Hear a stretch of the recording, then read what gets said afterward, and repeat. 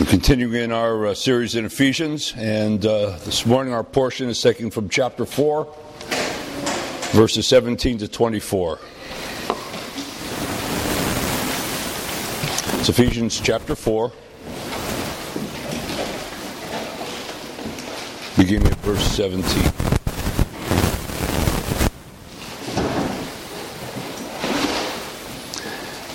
This I say, therefore, and affirm together with the Lord, that you walk no longer just as the Gentiles also walk, in the futility of their mind, being darkened in their understanding, excluded from the life of God, because of the ignorance that is in them, because of the hardness of their heart.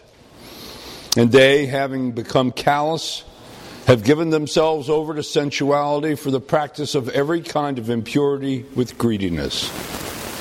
But you did not learn Christ in this way, if indeed you have heard him and have been taught in him, just as truth is in Jesus, that in reference to your former manner of life, you lay aside the old self, which is being corrupted in accordance with the lusts of deceit, and that you be renewed in the spirit of your mind, and put on the new self, which in the likeness of God has been created in righteousness and holiness of the truth.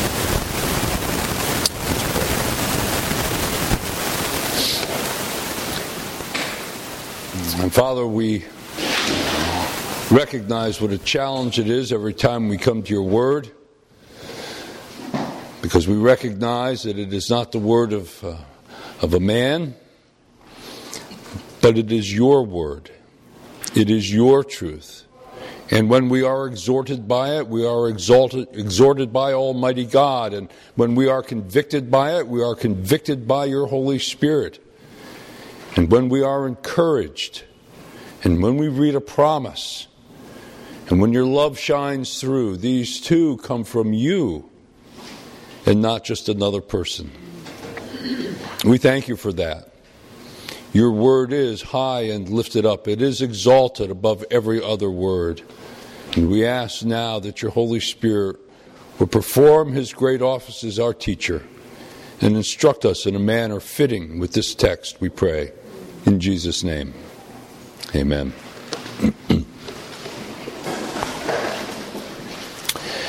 In his book, The Great Divorce, C.S. Lewis tells the story of one of the characters who was tormented by a red lizard who lives on his shoulder. And the lizard represents indwelling sin, the kind of indwelling sin that we all face, and it mocks the young man all the time, just mocks him. And then this angel comes along.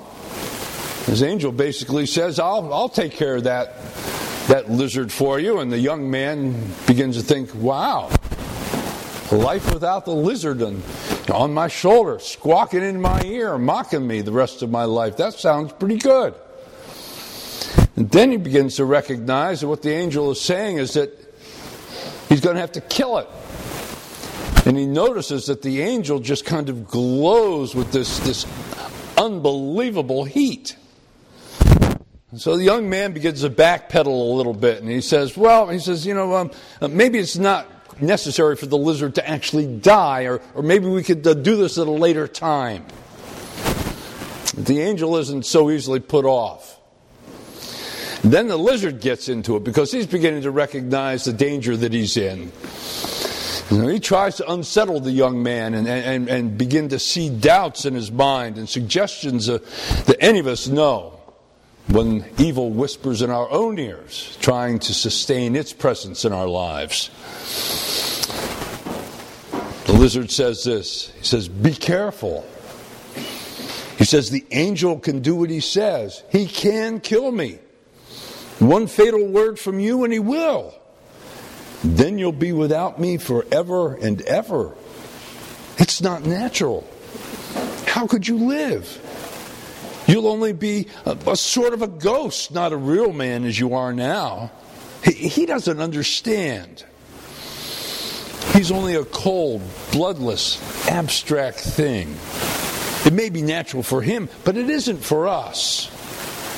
I know there are no real pleasures now, only dreams, but they're better than nothing, aren't they?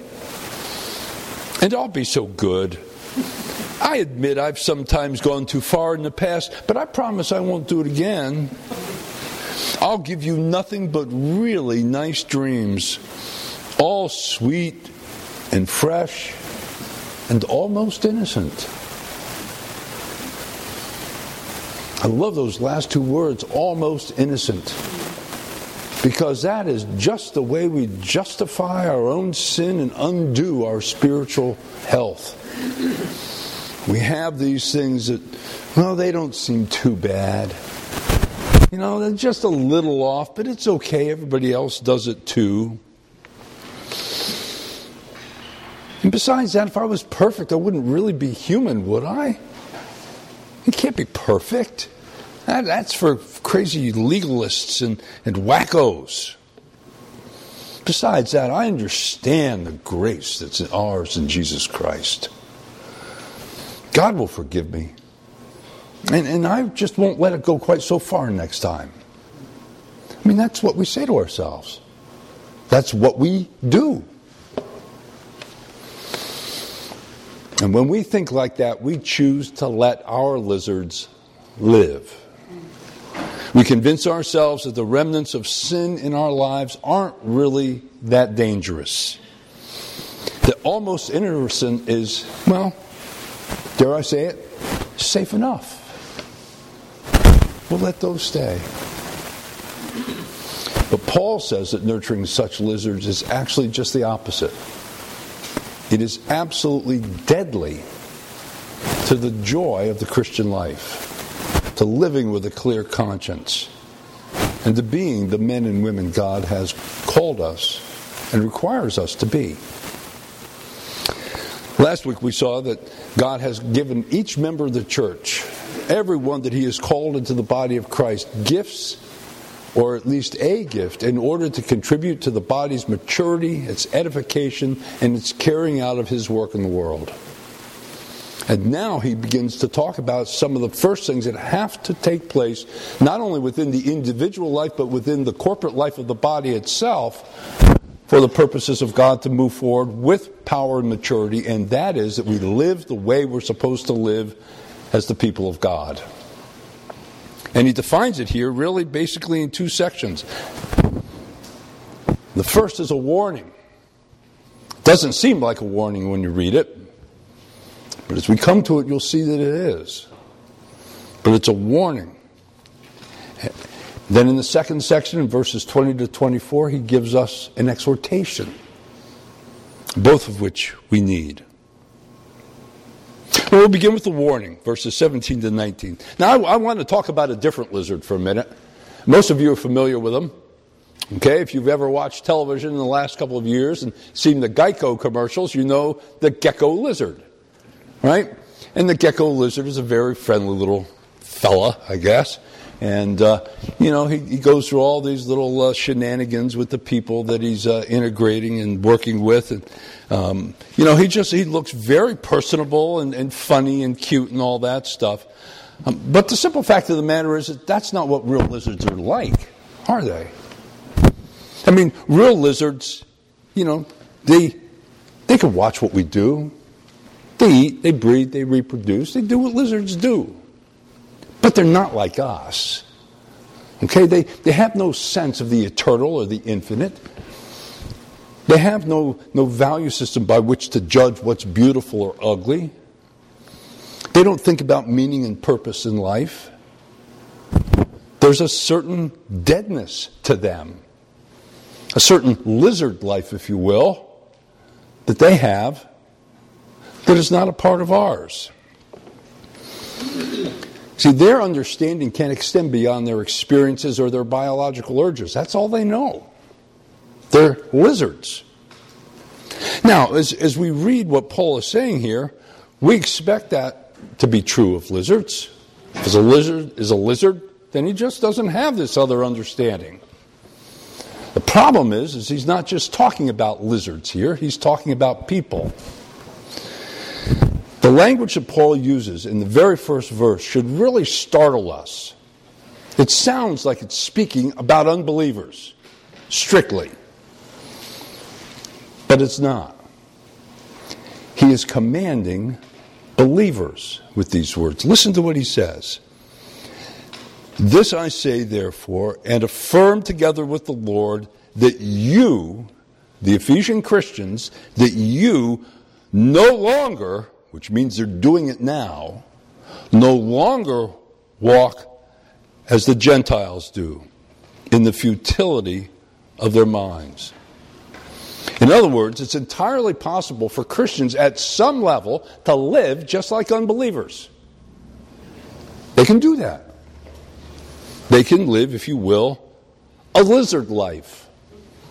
A life in which they have just stopped thinking about the eternal God who has called them into fellowship with himself, saved them from their sins, and called them to a different life. They can put it on the shelf and go around just worried about this, doing that, enjoying such and such.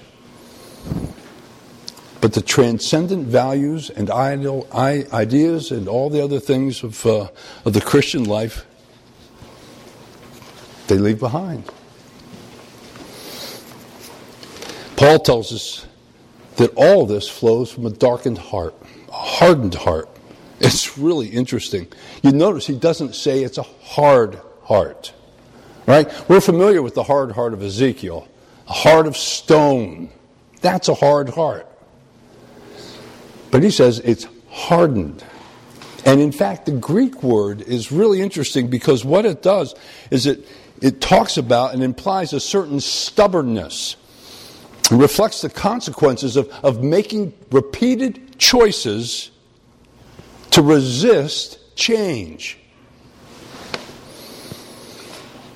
In other words, what happens is that when the opportunity comes to return, to be softened, to repent, if you will, whatever it happens to be, this person repeatedly chooses not to do so.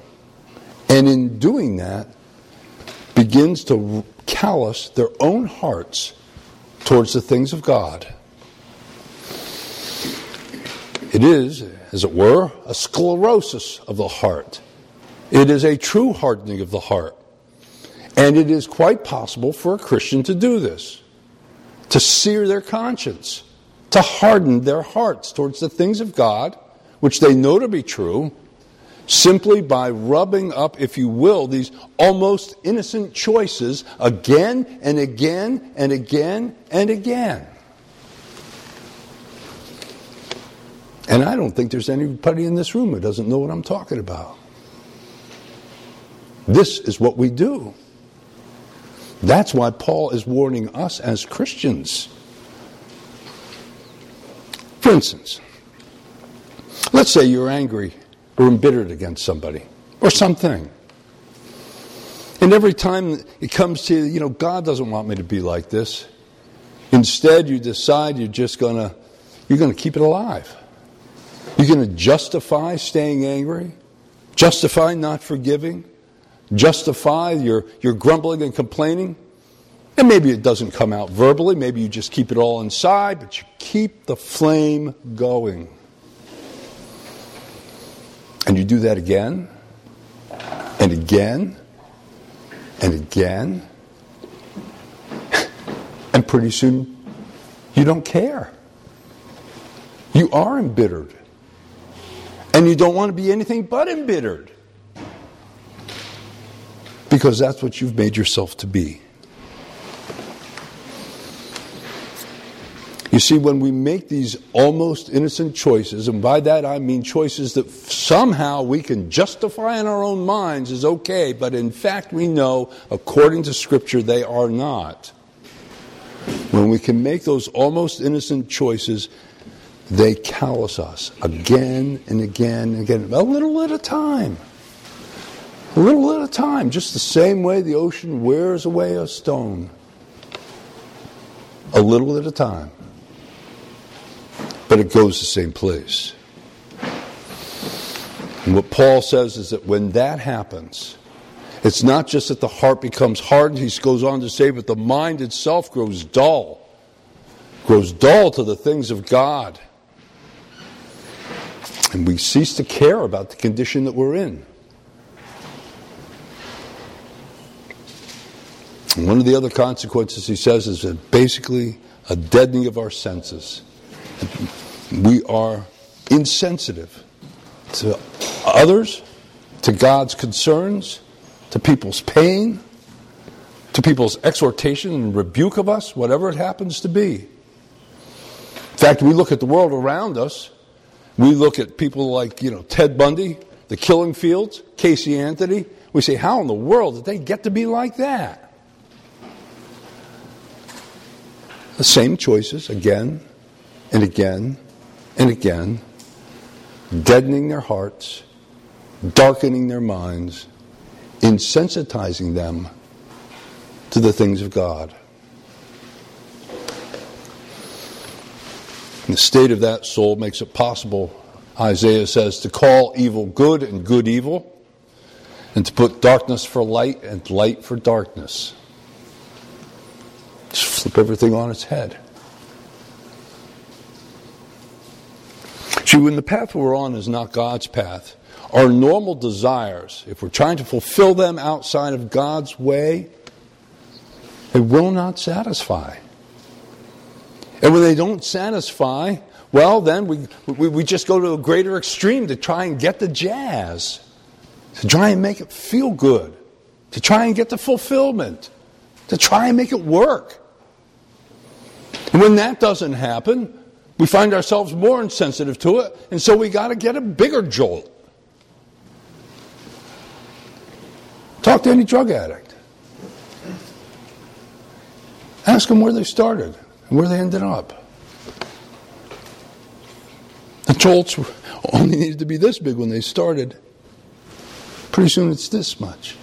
And then it's this much. But it's not that it's just drugs. It can be power, it can be prestige, it can be manipulation, it can be anger. It doesn't matter what it is. It's all the same when we're seeking some sort of desire to be satisfied, and it doesn't come in the form that we think is enough. We go back again and again and again. And all that does is create greater and greater insensitivity within our own souls. And why is it that we need these warnings? Because there are so many almost innocent choices that we are faced with every single day. In our relationships, at the office, at the mall, on television, in the newspaper, listening to your iPod, driving down the road. I don't care where you go. They're everywhere. There's little choices that we have to make. And we can blow them off and say they're not all that important. But they are. Because they mount up. And eventually they will create the kind of sclerosis of the heart that Paul says is ultimately deadly for our souls. Well, Paul now moves in verses 20 to 24 to exhort us to live to up to the new life that we are to have as Christians. He says basically, be what you are. In order to be what you are, you have to cast off what you're not anymore. The Puritans used to call it mortification. Well, mortification means to kill, of course. You have to mortify the old man, mortify the flesh. That's not nearly as easy as it sounds, because the things of the flesh were so much a part of us that getting rid of them isn't nearly as easy as it sounds. That's why the red lizard in C.S. Lewis gets such a hearing from the young man. He starts talking in that kid's ear, and the kid is thinking, he's probably right. If I get rid of the lizard, well, I'm not sure I'm going to know who I am. That almost sounds sort of silly in some ways. But you know something? We are as identified with our sinful patterns and our sinful thoughts as we are with any other thing about ourselves. And the moment we say we are willing to set those things aside, that part of our identity has to die. And then we don't know who we are. We haven't discovered the new yet. And that is threatening to people. Well, if I don't do this any longer, will my friends like me? Who's going to, and on it goes. And that makes it hard to give up. Yet the reorientation that Paul talks about, this new attitude of mind, he said that it actually makes us like God in true righteousness and holiness. In other words, it's not that Paul's just saying, get rid of your old identity. He says, you get rid of that and don't worry, there's a new one coming that is far better and far more satisfying. And that really will enrich you and cause you to be the person that you're meant to be. Now, Paul tells us this because you and I are just as prone as he was or anyone else in that day to somehow think that the patterns of our own sin, the things that we see in ourselves, make us think we're still enslaved to those things. Temptation comes along, seems really powerful. We say, oh, how can I really be a Christian if I feel this, if I think this, if I want to do this? Well, because it dwells the flesh, Paul tells us in Romans 7. The old man still has some power, but he doesn't have power to drag us back into the crypt with him. It's true that Christians can, if they want, crawl into the coffin with the old man. Right? You can go back to your sin, just the way a dog returns to its vomit. You want to go back to your old way of life? You can do that. But if you do, you'll get burned. You surely will get burned. And what Paul says is that we therefore should not allow our temptations to somehow convince us that we're enslaved to the old nature, because we're not. He says, that's not the way you learned Christ. And then he starts to talk about what that actually means. And essentially what he says is this: when you became a Christian, something fundamentally changed in you. You didn't change it. God made the change. And when that changed, you became new in a way that you can't even begin to fathom.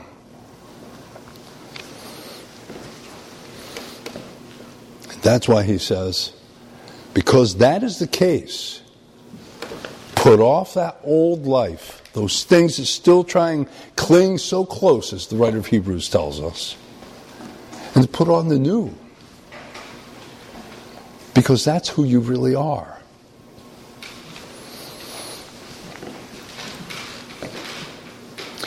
Scripture teaches us, and so does experience, I think, that no one has ever succeeded in just sort of laying aside the old self and all of its wickedness at one fell swoop. Now, the people who are the holiest in this world are the people who fight it every single day, every incident, every time it comes around. It doesn't mean that they win every one. It doesn't mean that they're always successful. But they don't quit, and they don't give up.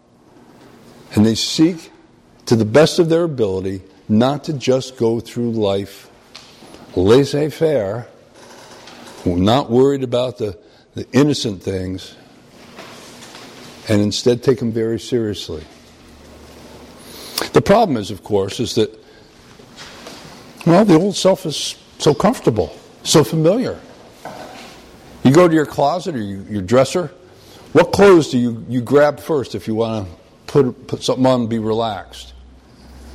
Do you grab a nice white starched shirt, pants like a pair of Carhartts that hasn't been washed yet? No, you grab an old baggy pair of jeans that you've been wearing for 5 years, finally broken in, throw on a t-shirt and you're good. Right? You put on what's comfortable, what's familiar, and it just hangs so natural. Okay? Well, that's the way our old life is. Some of it just hangs so natural. It's just, in fact, it's so natural that sometimes we forget it's there. And the Spirit of God has to come and remind us, hey, that's wrong.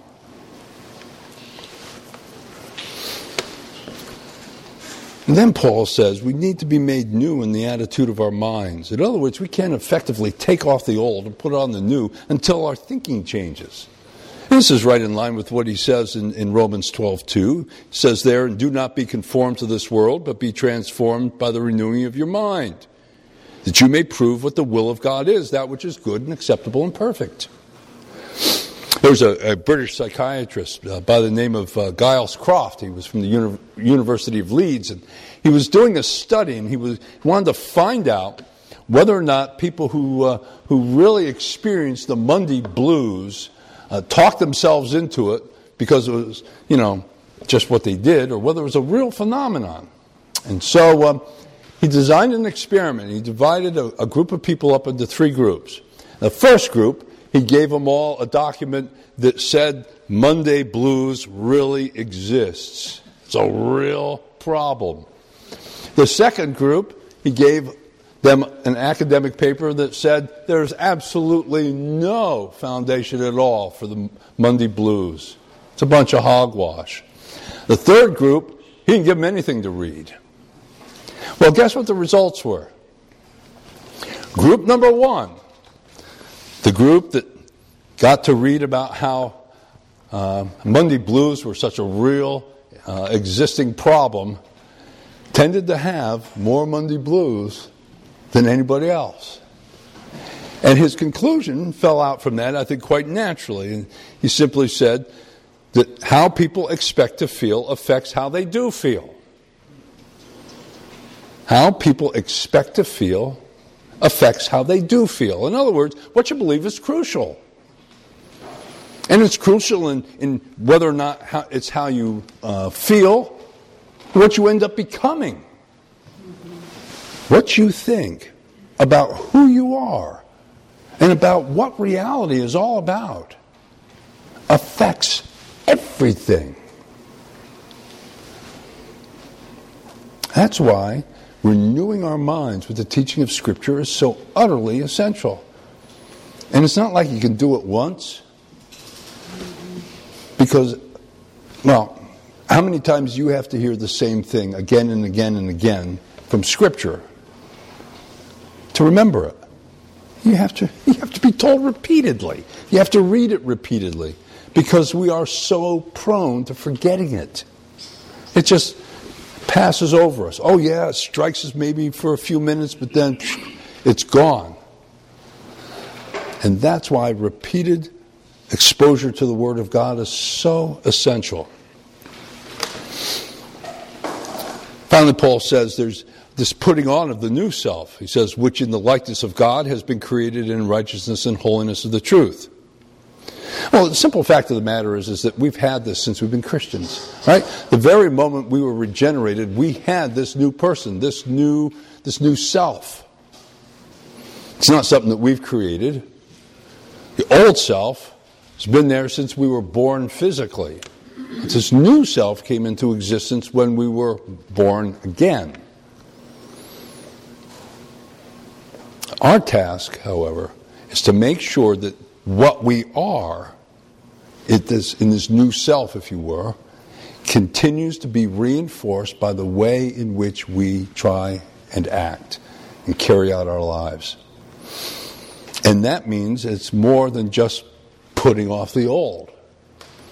In other words, if I'm angry, okay, if I have a temper, it's not enough for me just to set aside my temper and not explode and be a jerk. That's not enough. It means that I also have to put on kindness and gentleness, love and patience. It's not enough to put off my temper, but I have to put on the fruit of the Spirit as well. It's not enough, for instance, for me to not do anything, as Paul says in Philippians 2, from selfish or empty conceit. It's not enough to just stop doing that. Notice what he says right after. He says, I must with humility of mind regard others as more important than myself. I must not merely look out for my own interests, but for the interests of others. In other words, it's not enough just to stop being the old self. There is the new to embrace and to seek God's kindness to see flourish in our lives. So there's a certain responsibility we have to, if you would, dress ourselves as the new men and women of God that we are. We must, to the best of our ability, be who we actually are. On July 30th, in 1945, a heavy cruiser was headed across the Pacific, and it had just deposited its load of enriched uranium at a secret location in the Pacific Islands.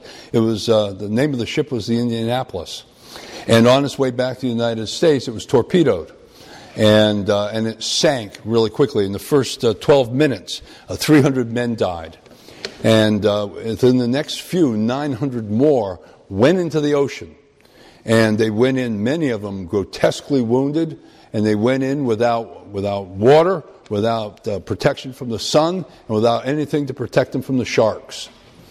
And I'm not going to tell you the most gruesome part of that story. Some of you probably already know it.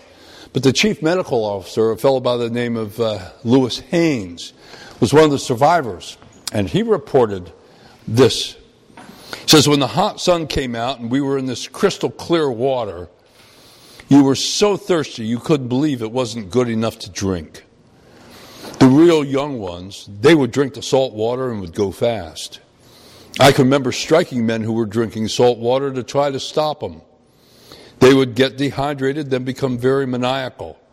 There were also mass hallucinations. It was amazing how everyone would see the same thing. One man would see something and then everyone else would see it. Even I fought the hallucinations off and on, but something always brought me back.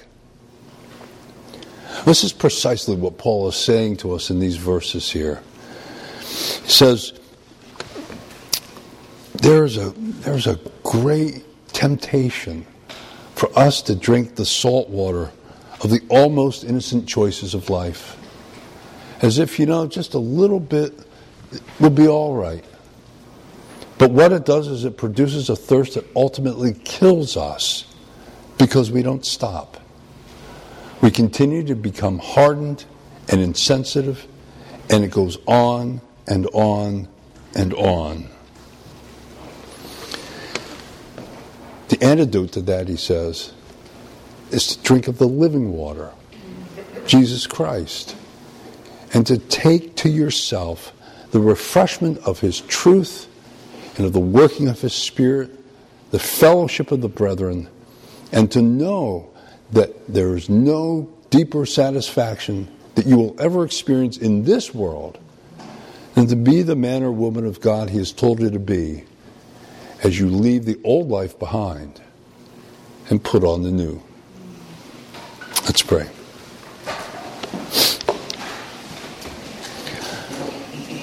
And Father, we thank you so much for the Word and its compelling truth. We pray that you would not allow us to, in any way, continue to be tempted by those almost innocent choices, that we wouldn't justify them any longer, but call them what they are and resist them with all the strength that you give us. Knowing, Lord, that it is in the little things like that ultimately we can either be undone or become, in resisting, the men and women of God you've called us to be. We ask that you would help us in this. You know how habitual we are. You know how easily fickle we are. We can make a choice one day and give it over the next. Lord, we need you to sustain us in the discipline and the discipleship of a long journey in the same direction. And in that, Lord, to find a deep contentment in this life. For we ask it in Jesus' name and for his glory. Amen.